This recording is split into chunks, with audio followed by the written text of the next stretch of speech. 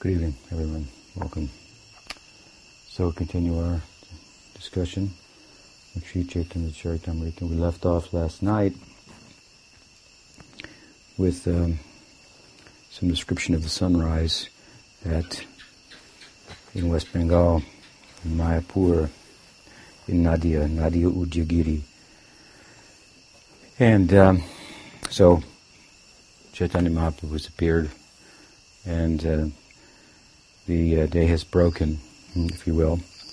And again, this is just a summary or a synopsis of the entire beginning portion of Chaitanya's Lila, and this synopsis will end within a few beautiful verses wherein, as I mentioned last night, the meter has changed, and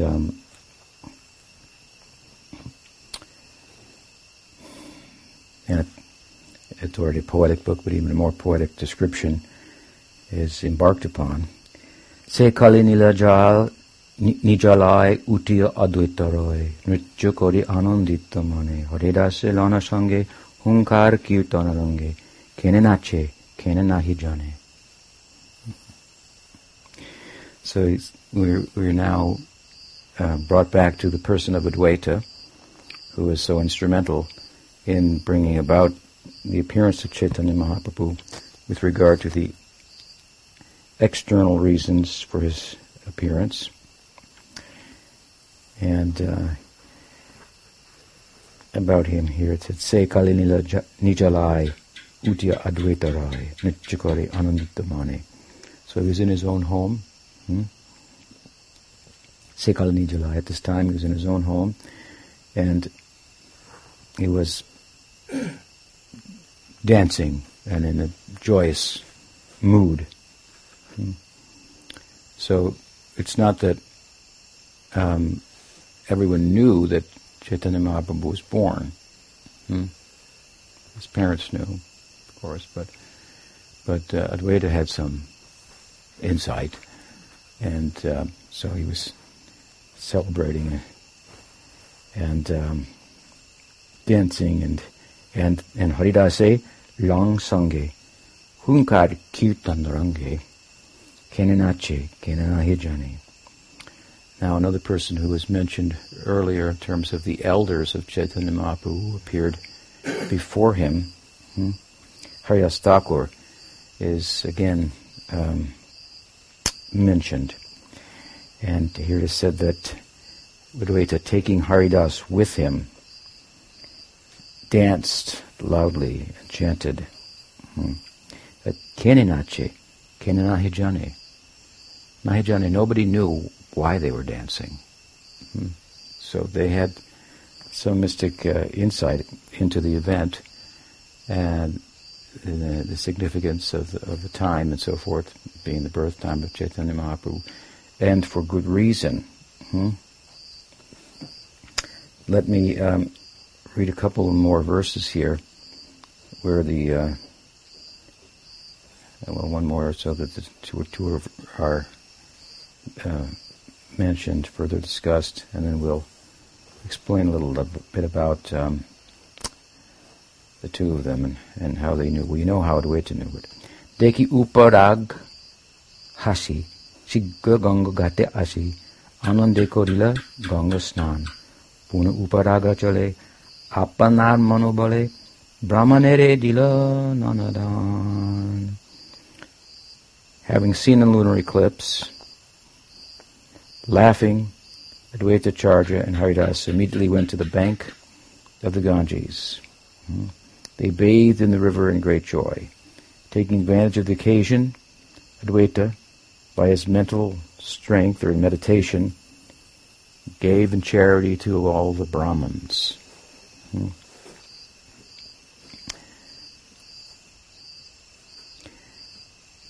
Jagat Anandamoy Teki Mane Sabishmoy Tare Tore Kahe Haridas Tomara Kinchan Range Morman Prasana Deki Kichu Kaje Achebas Jagat Anandamoy Deke Mane Sabishmoy Tare Tore Koi Krishna Das. So when they saw that the whole world seemed jubilant, Haridas, his mind was full of Vishmaya, full of astonishment.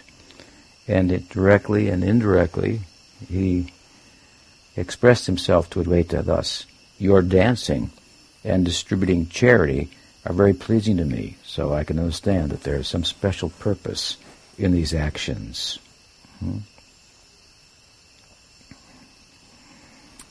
So, it's been explained, as we just read, that Advaita, in his mind, he gave it to charity. And Haridas could understand his mind somehow. And so something about the two of them, we've heard again about Advaita as the kind of avatar of compassion personified in Caitanya-lila, and how he was a force, spiritual force, in bringing about the appearance of Chaitanya Mahaprabhu. He was at his house in Shantipur that the Krishna Bhakti was like a center for Krishna Bhakti. And he was the leader, elderly, and people would come and perform kirtan there with him and so forth, and he would teach the Bhagavad Gita and teach the Srimad Bhagavatam, all from a devotional perspective. But bhakti is given precedence over knowledge, love over knowledge, and love is thought to be the highest expression of knowledge.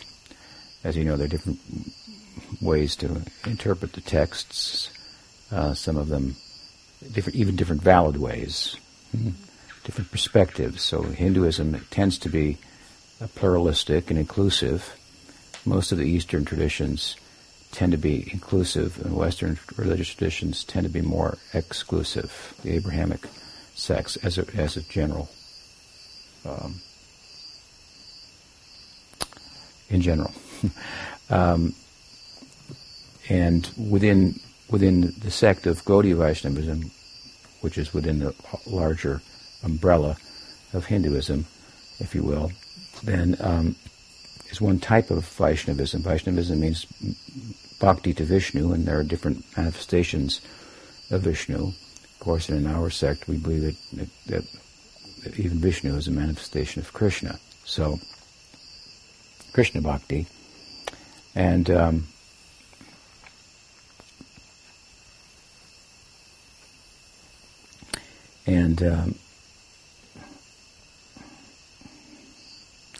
even within our particular tradition, then there is an acceptance of different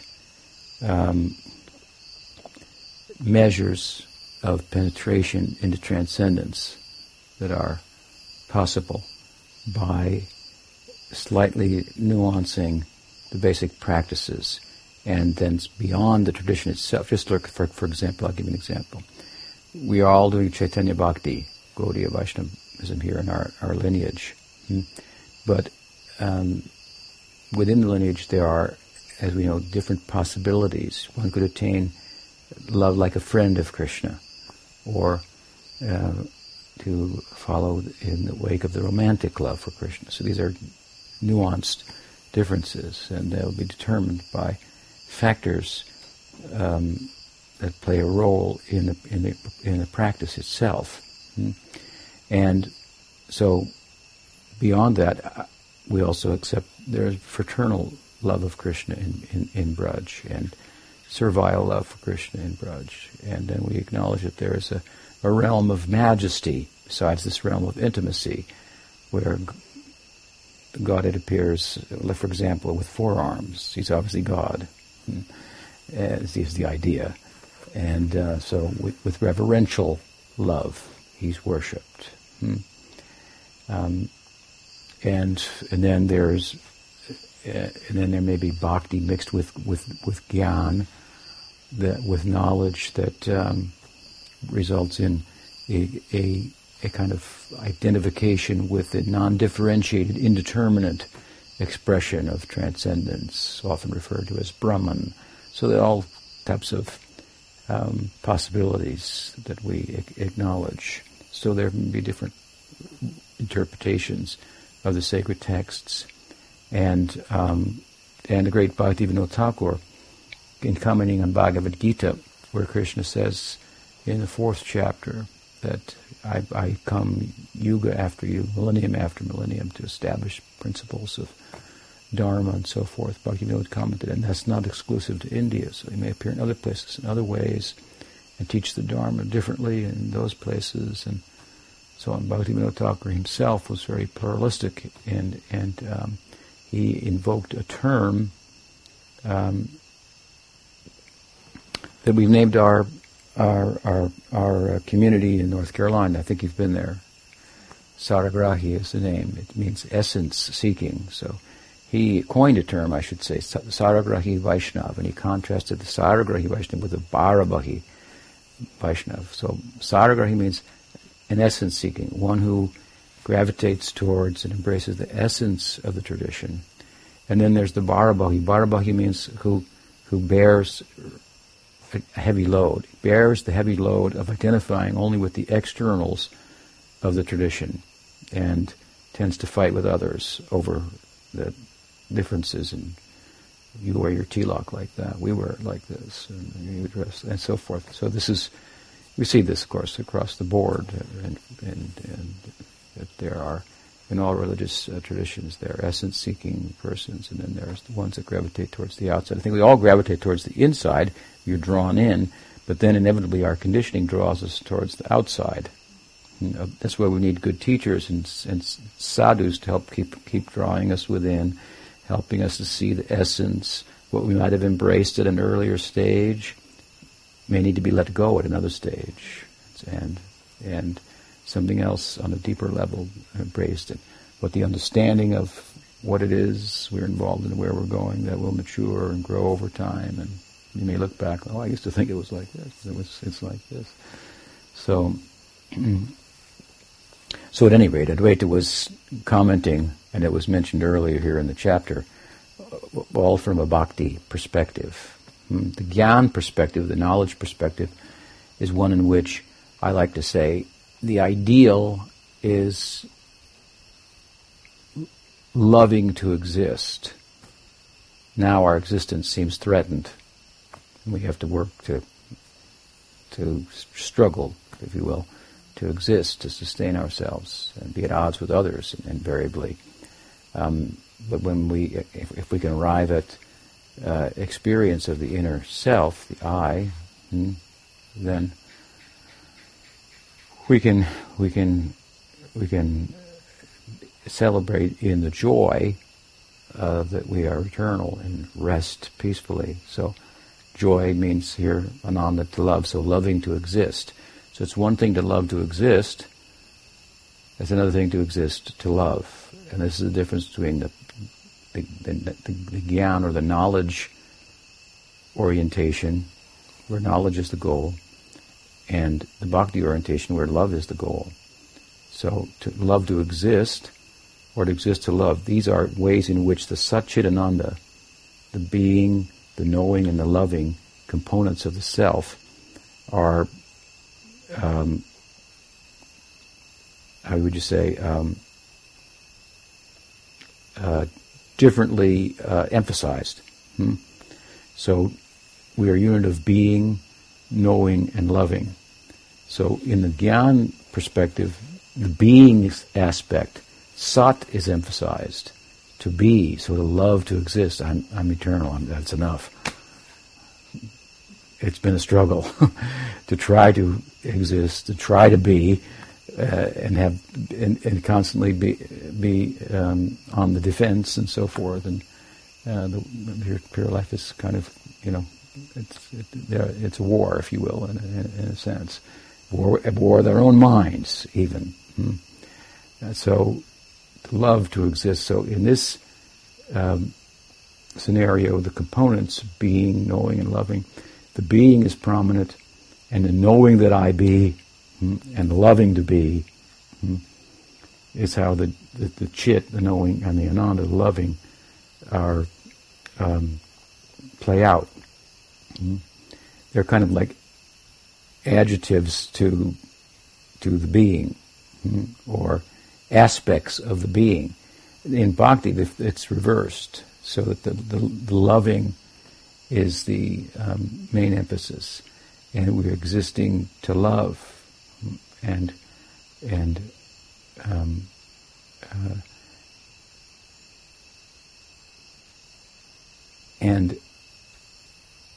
interestingly, of course, from our perspective, when you have a loving existence, the fact of the matter is, when you love, your existence, let's say your place of domicile, is of less consequence.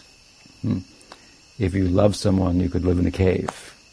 If the two of you were together, something like that. That's the main thing. So the existence and the need to know something diminishes with loving. It said, ignorance is bliss, so there's some truth to it. Something like that. This is in a very transcendental sense. So I don't need to know anything. I don't need to have anything.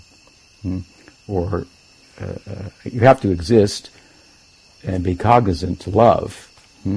But here the loving is the main thing, and existing and the cognizance are kind of attributes of it. Something like that. So existing to love, loving to exist, or existing to love. And we like to think that existing to love is a better idea, a more comprehensive idea. And of course, although in a loving situation there may be less concern with my dwelling or what's going on otherwise and knowing, still an existence and a knowing that is attached to loving is the best kind of existence and the best kind of knowing. And to play this out a little bit for you, the idea is that Vrindavan, Krishna's place, it's a small place. It's rural. It's depicted as such. It's small. There's not a lot of knowledge there, overtly speaking. They're country people, cowherd people. They know how to use cow dung to build, to use for insulation, to cook with, for making chapatis and so forth, and milk cows, and it's agrarian. They know a little growing and so on and so forth. In particular, the cowherd people of Vrindavan are, from a caste point of view, they would be like the Vaishyas, but the Vaishyas have a couple of senses of duty and responsibility. One is to be engaged in mercantile activities, business, trade, and then there's the agricultural sector, and then there's the cow herding. So within the cow herding is the lower end of it, if you will. I mean, it doesn't take as much acumen to take care of a cow as it does to trade and do business or to grow. So they're primarily cowherd people, and on the move also, nomadic. They moved from Mahovan across the Jamuna to Vrindavan, where Krishna grew up, because there were fresher grasses at the Govardhan hill. So this description of this Vrindavan is a very small place. If you go to Brahman, it's like big. Brahman consciousness, it's everywhere, the ground of being. When you move from there to a more bhakti-oriented perspective and transcendence, you come in touch with the person, the personification of that consciousness. Narayan, four-handed, his worlds are big and they're metropolitan, palatial, and reverential is the nature of the love there. You go to Vrindavan, it's getting smaller. It's even smaller. But what is getting bigger as we move from identification with Brahman to Vaikuntha to Vrindavan is the measure of the affection and the possibility of intimacy with the Absolute. So the biggest place, if you will, is the place where there's the most love, is the idea. The most accommodating place. is where it's not what the walls are made out of or the floor is made out of, but what goes on there. And so Vrindavan is depicted in this way as the realm of love in intimacy, and that's the best existence, and that's the best kind of knowing, even though the knowing and the being are like subordinate to the loving, if you will. And of course, we have to also appreciate that there could be an existence that was unknowing, like matter. But if there is a knowing, there has to be an existence to accompany it. You can't know and not exist. But there could be a knowing existence that wasn't a loving existence. But if there's a loving existence, there has to be some knowing and some being. So in bhakti, in Bhagwan, who is the object of bhakti, the Godhead, Krishna, then we look at it this perspective, we see that, in a love, that being and knowing are really subordinate to loving. They're included within loving. Being unto itself doesn't include loving and knowing. Knowing unto itself includes being, but doesn't include loving. But loving unto itself includes knowing and being. So we like our own tradition. This is our own idea, and we do think it's the best. But we have our reasoning for it and so forth. But we honor all of them, and people come in touch with these ideas through different disciplines and so forth, and they develop a samskar, a tendency towards a particular spiritual tradition based on the sadhus that they've contacted, and so on and so forth. So all's good in one sense. If it's ego-effacing, then it becomes big, then it becomes transcendent. So at any rate, I went off a bit on the tangent here, but Advaita in his home was teaching this kind of thing. This is how he was interpreting the Gita and the Bhagavatam. And it was a bhakti center, just like you have Blissburg there, right? I think Sri Galim calls it, right? It's in Pittsburgh, but he calls it Blissburg. They have a little center there. So I guess everybody's blissful and doing kirtan and all the time. And this is what Advaita was doing, something like that. And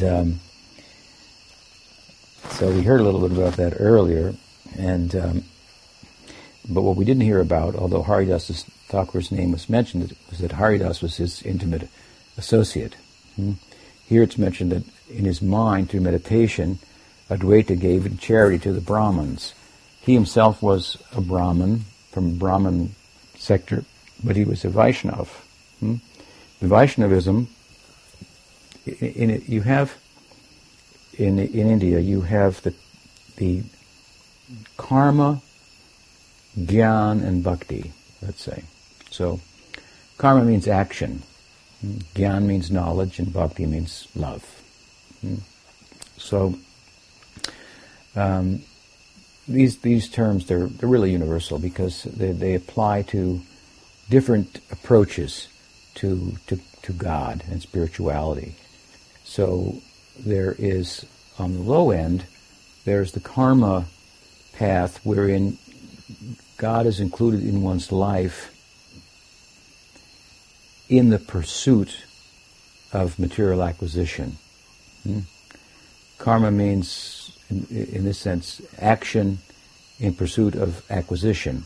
So when we don't know ourselves to be an Atma, when we feel a little empty, so we think we need to add things on to get a partner, get a dog, get a house, get a better job, whatever, and just a little more and everything will work, something like this. So there's a systematic method, the karma path, if you will, for acquiring things and ultimately attaining a celestial type of life where you could live for a long, long, long time. So long that it might as well be forever, but it's not.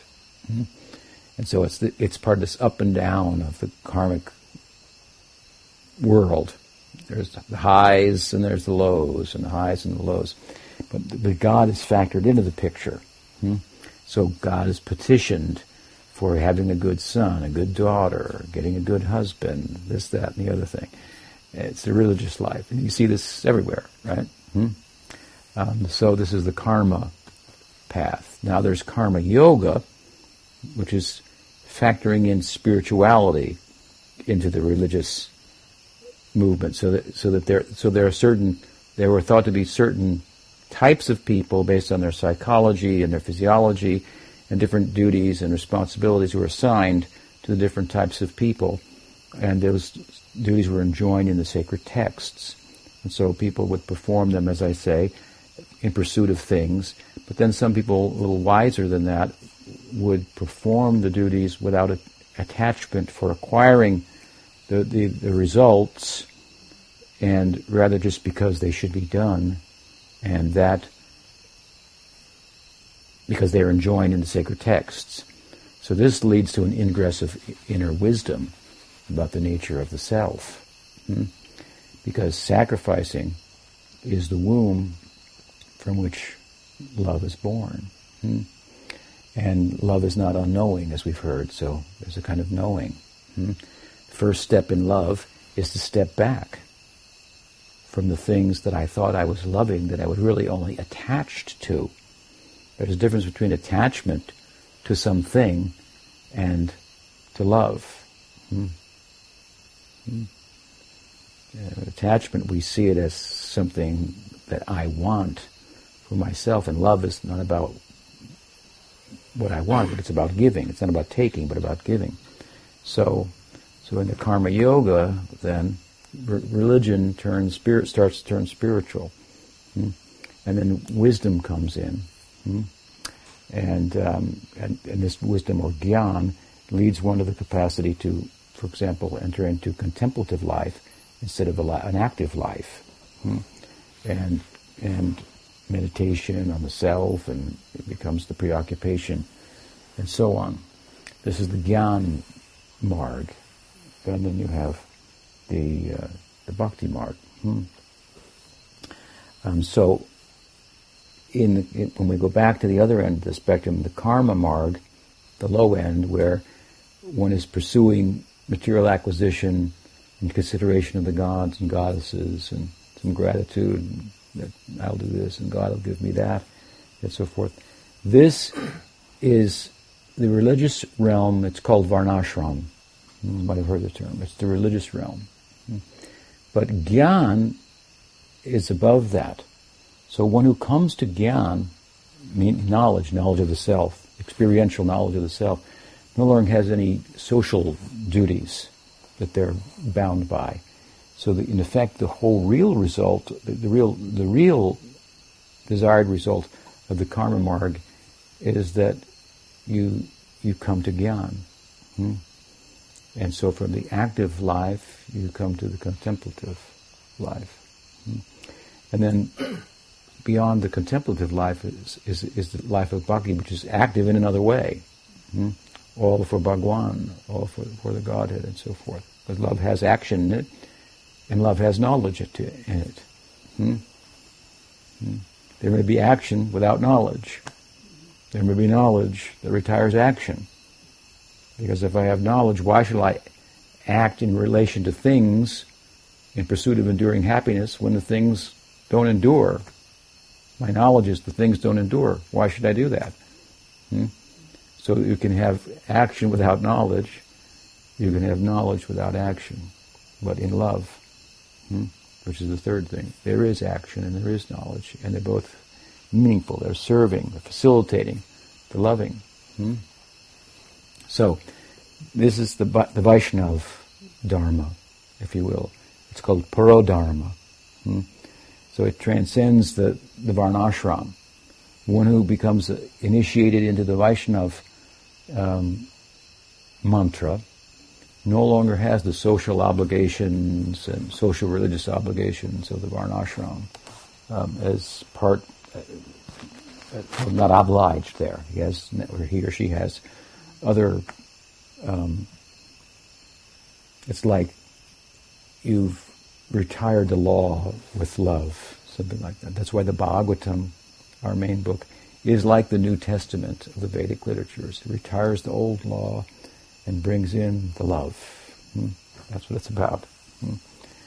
So, and Chaitanya Mahaprabhu personifies this, the path of love. So, at any rate, here, Advaita gave mentally in charity to the Brahmins, means all the priestly class amongst their social religious sector of the society. So, although he was above that particular discipline, so to speak, still he honored it and saw that it was necessary for some people.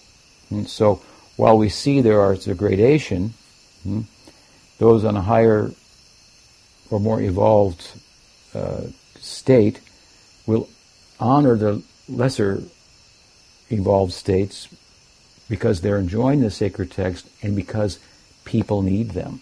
And you can't tell everybody everything. They don't have an ear for it all the time.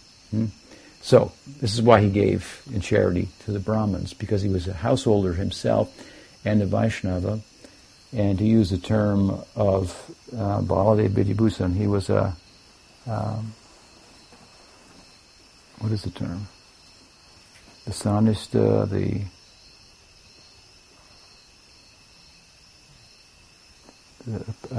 Nirapeksha, Akinchana. What's the one in between? I can't remember the term. Anyway, he was in between. So he was completely detached and not really plugged in to the religious orientation, but he lived in a society where that was the social religious structure, and so he set a good example for others. Now, I bring this up because it's mentioned here that he gave in charity to the Brahmins in his mind, but he's also mentioned here that he's with Haridas Thakur. Haridas was a Muslim. He was born in a Muslim family. So from the social religious perspective of the Hindus, he was an outcast. But they were buddies. They were close. They were so close. Why were they close? Because Vaishnavism transcends these designations. And the chanting of the holy name transcends whatever are the religious norms and expressions in the lesser evolved caste system of Varnashram. And so he was an essential spiritual person. He recognized in Haridas was known for chanting. Chaitanya Mahaprabhu called him the Nam Acharya. Acharya means who teaches by example. He said this person teaches by example how to chant. It said he used to chant 300,000 names of Krishna a day. When we chant on beads 16 times on the mala, that's 25,000 names. So it takes usually a couple hours. So to chant 300,000, it took him 22 hours a day. And then he had 2 hours to eat a little something, take a bath, and start again. So he was pretty absorbed, is the point. And he was an outcast. So you can see that Chaitanya Mahaprabhu was a spiritual essentialist, and he was also a person that was involved in a social reform, if you will.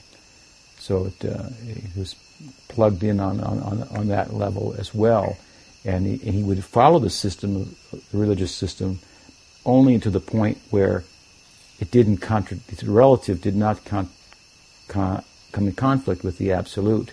So the relative would say, well, Haridas is a Muslim, he shouldn't associate with him, but he's a devotee, so that's it. It's transcended. Something like that was the idea. So Haridas met with Advaita early on, and they were together for a long time. They're elders, as we heard from the beginning of Chaitanya Mahaprabhu. And to emphasize this point, I suppose a little bit, it's worth telling the story later related in the text as the narrative goes on. There was Advaita was performing the ceremony for the deceased relative. It's called the Shraddha ritual.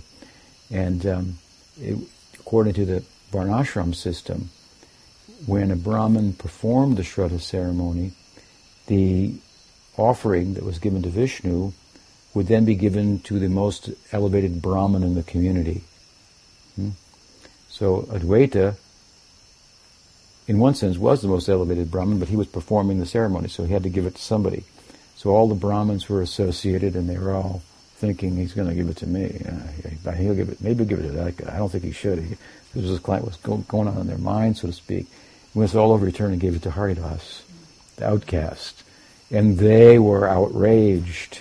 So they couldn't understand the Vaishnava essential spiritual perspective. And then they went to their homes, but none of their sacrificial fires could light. They would keep the fire going. All the fires went out. And so forth. So by the mystic arrangement of Advaita, they came to understand something about why he did what he did, and so forth. And so anyway, Haridas was fully embraced by Chaitanya Mahaprabhu and Advaita, and they were close, Advaita and Chaitanya. And here they're mentioned together, and they're mentioned together also in another way later on. In fact, later on in the narrative, there's a whole chapter dedicated to the qualities of Haridas Thakur. There's a whole chapter dedicated to the passing from the world of Haridas, and how Chaitanya Mahaprabhu danced and held his body in his own arms, and with his own hands began to dig the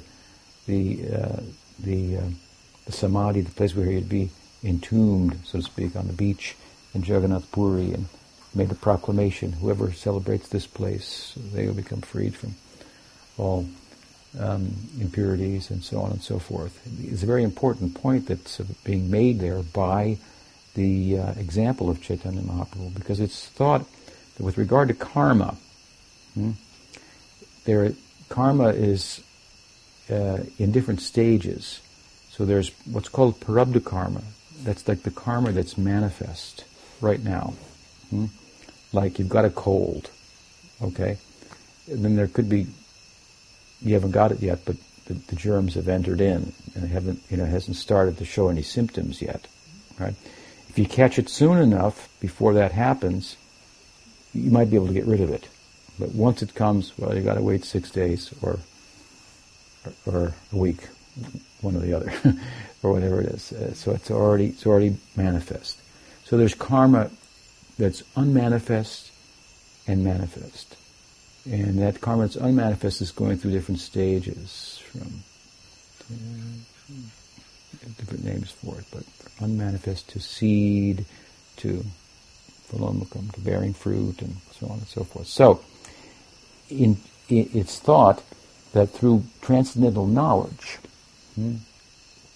of the self, you can eradicate the cause of karma, which is ignorance, avidya, at its root, and all of the karma that has not yet borne fruit. But the prabdha, the manifest karma, you have to wait until it just expires. And so there are mystics in the Gyan Marg, in the path of knowledge, they have realized the self, but the karma is still going on, and so they're just kind of witnessing, watching, and then it finishes, the body dies. The body is the karma. Then they enter into Brahman. But the interesting thing about bhakti, of course, as is said in the sacred text, that it has the power to eradicate the prabdha karma, the manifest karma. It can cure the common cold, something like that. I mean, just to use that example. It has that power. So Haridas's body, from the socio-religious point of view, was thought, well, this is born in a Muslim family, so, they are unclean by Hindu perspectives, meat eaters, or whatever it may be the case, and so forth. So he may have been whatever he was. Maybe he was some kind of a devotee, but it'll show up in his next life. Then he could perform Hindu rituals and so on and so forth. But Mahaprabhu didn't accept that, although he didn't push on that, given the social environment in which he lived in. But he demonstrated it by taking the body of Haridas in his own arms, and dancing in kirtan with them, and embracing the body, and taking and entombing the body, if you will, rather than cremating the body, which is the Hindu tradition. But the saints whose bodies are thought to have been perfected because they were only engaged in spiritual activity, their senses were only engaged in relation to sense objects for the pleasure of Krishna, for no other purpose. So their bodies take on a spiritual quality.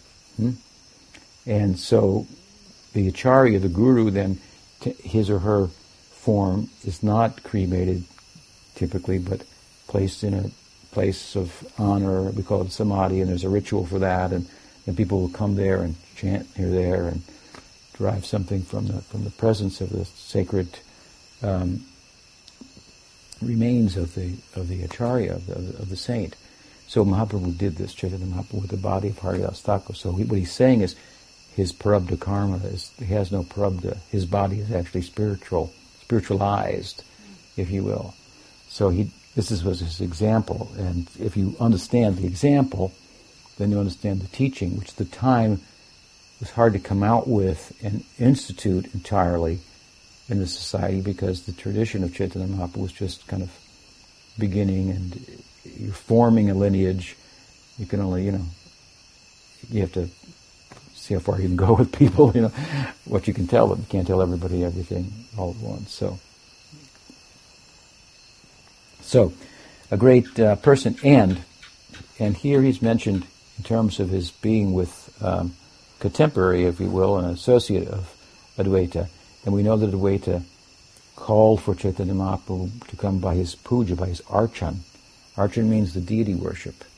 Deity worship is a limb of the body of bhakti, a way of expressing bhakti, and it tends to have a reverential element to it.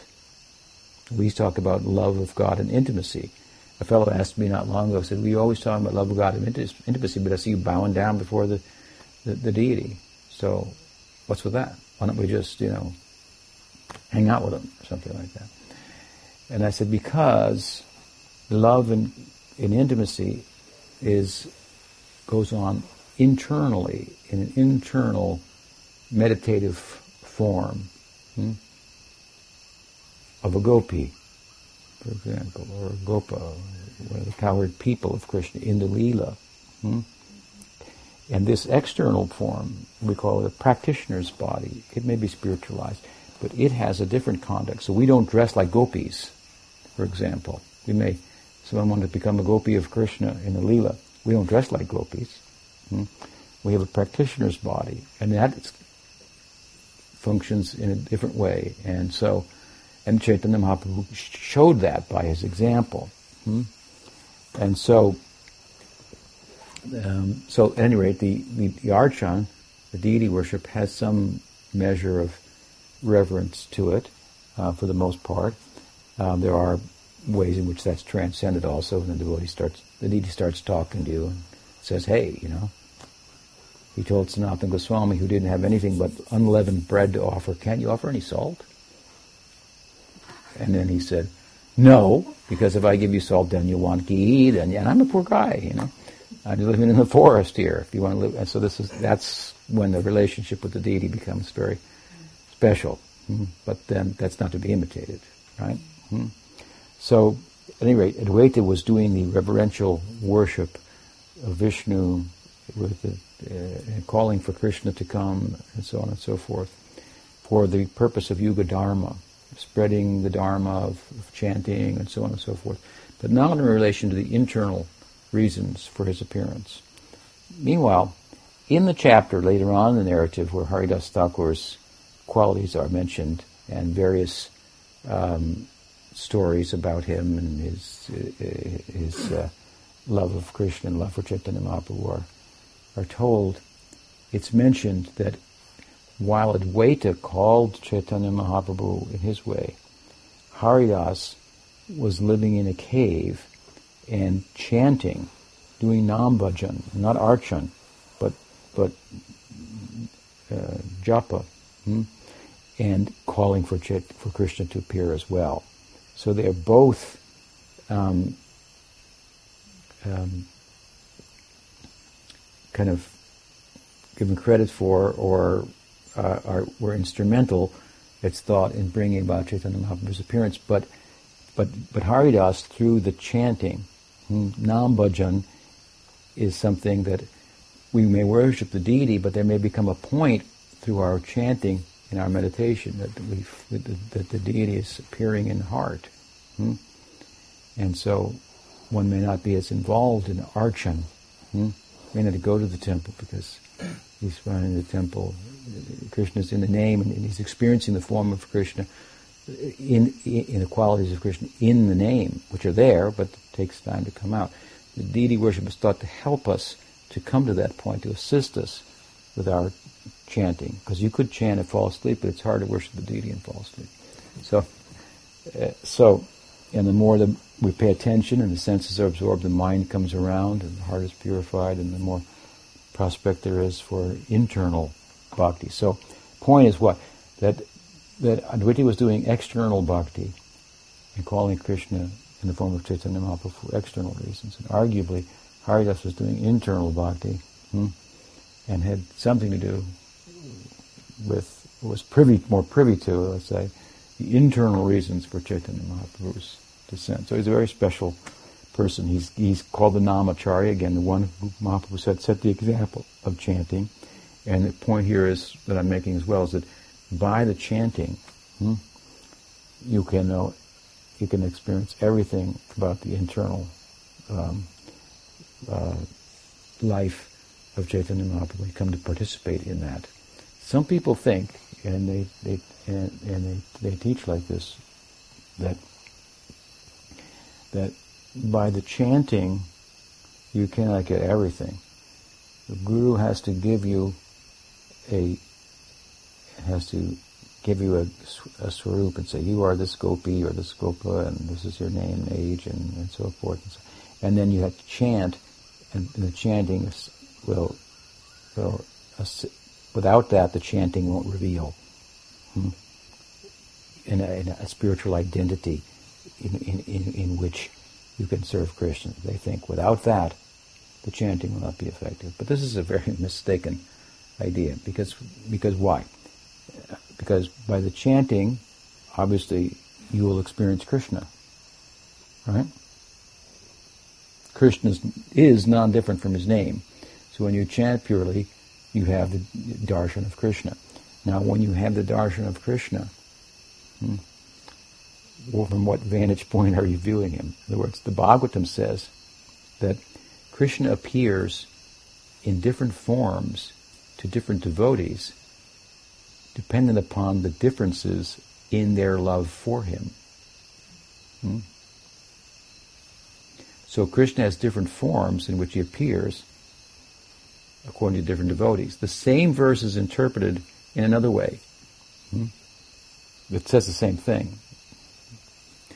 That devotees appear in different forms of love to worship Krishna. They are the forms of love. So Yashoda, for example, is the form of motherly love for Krishna. And Krishna, childhood Krishna, is the form in which he appears that corresponds with that love. You understand? Krishna has friends. So they love him in Sakyarasa, fraternal love. So he appears in a certain way. He has certain qualities, and those qualities will stand out, certain ones, to certain devotees according to their different sentiments.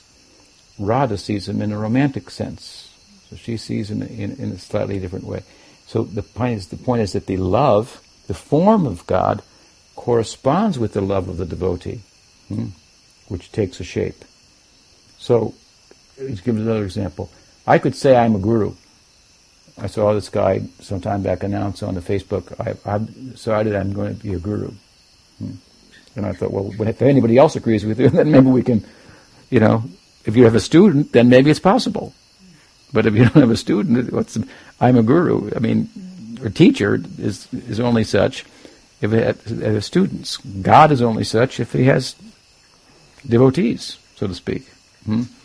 So, when the metaphysic of Gaudiya Vaishnava, achintya beta beta, one and different, simultaneous, one and different, it means, in this sense, the love of Krishna and Krishna are one and different. So, Radha's love, that she's the personification of, has a corresponding object of love. Krishna appearing in a certain way. You can't have one without the other. So you cannot chant the name and have Krishna revealed and not have have that not be a result of a certain type of love, a flavor of love, a taste of love, a rasa, that has grown, developed, and manifest as the full blessing of bhakti in your life. So,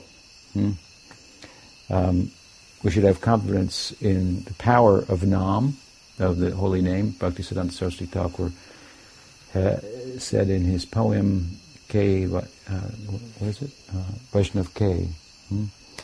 Kirtana Prabhave Smarana Swabhave, that by the power of Kirtan, one will be able to eventually meditate internally in a particular nature, like as a friend of Krishna or as a lover of Krishna. So this type of internal meditation that's very central to Gaudiya Vaishnavism and part of more advanced practice in bhakti comes about naturally as a result of attending to the practices that are relative to you at an earlier stage. So paying attention to the chanting will result in this. It could be that the Guru could say, I see you're chanting and this and so forth,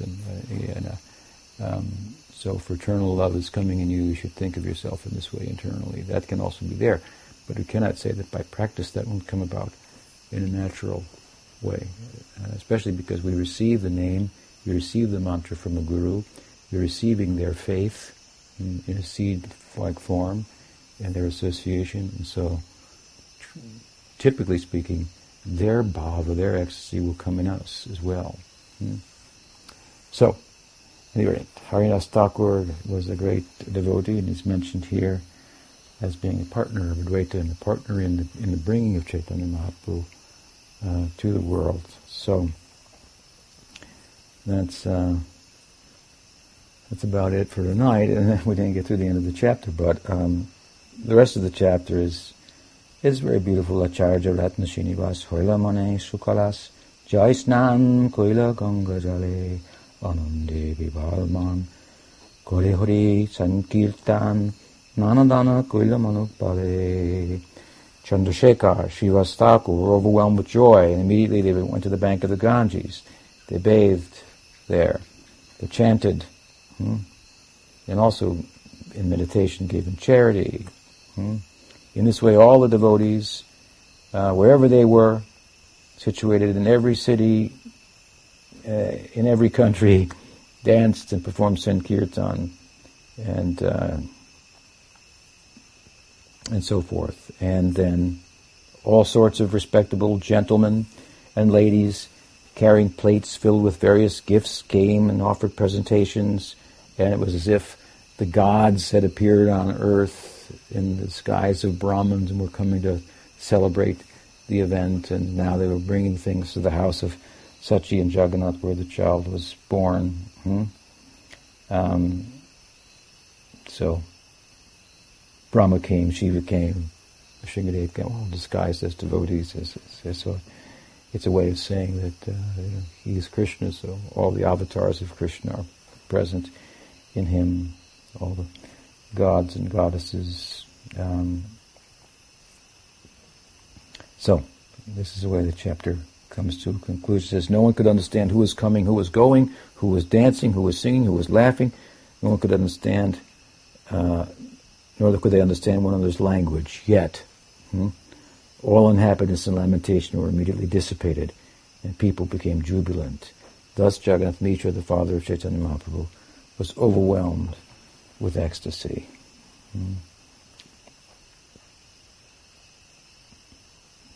The necessary rituals were performed, and so on and so forth. Different gifts were brought, and too many verses to continue, so we'll stop there. Sri Chaitanya Mahaprabhu ki jai, Sri Caitanya-caritamrta ki jai, Gaur Bhakta Vrinda ki jai, Gaur Premanande.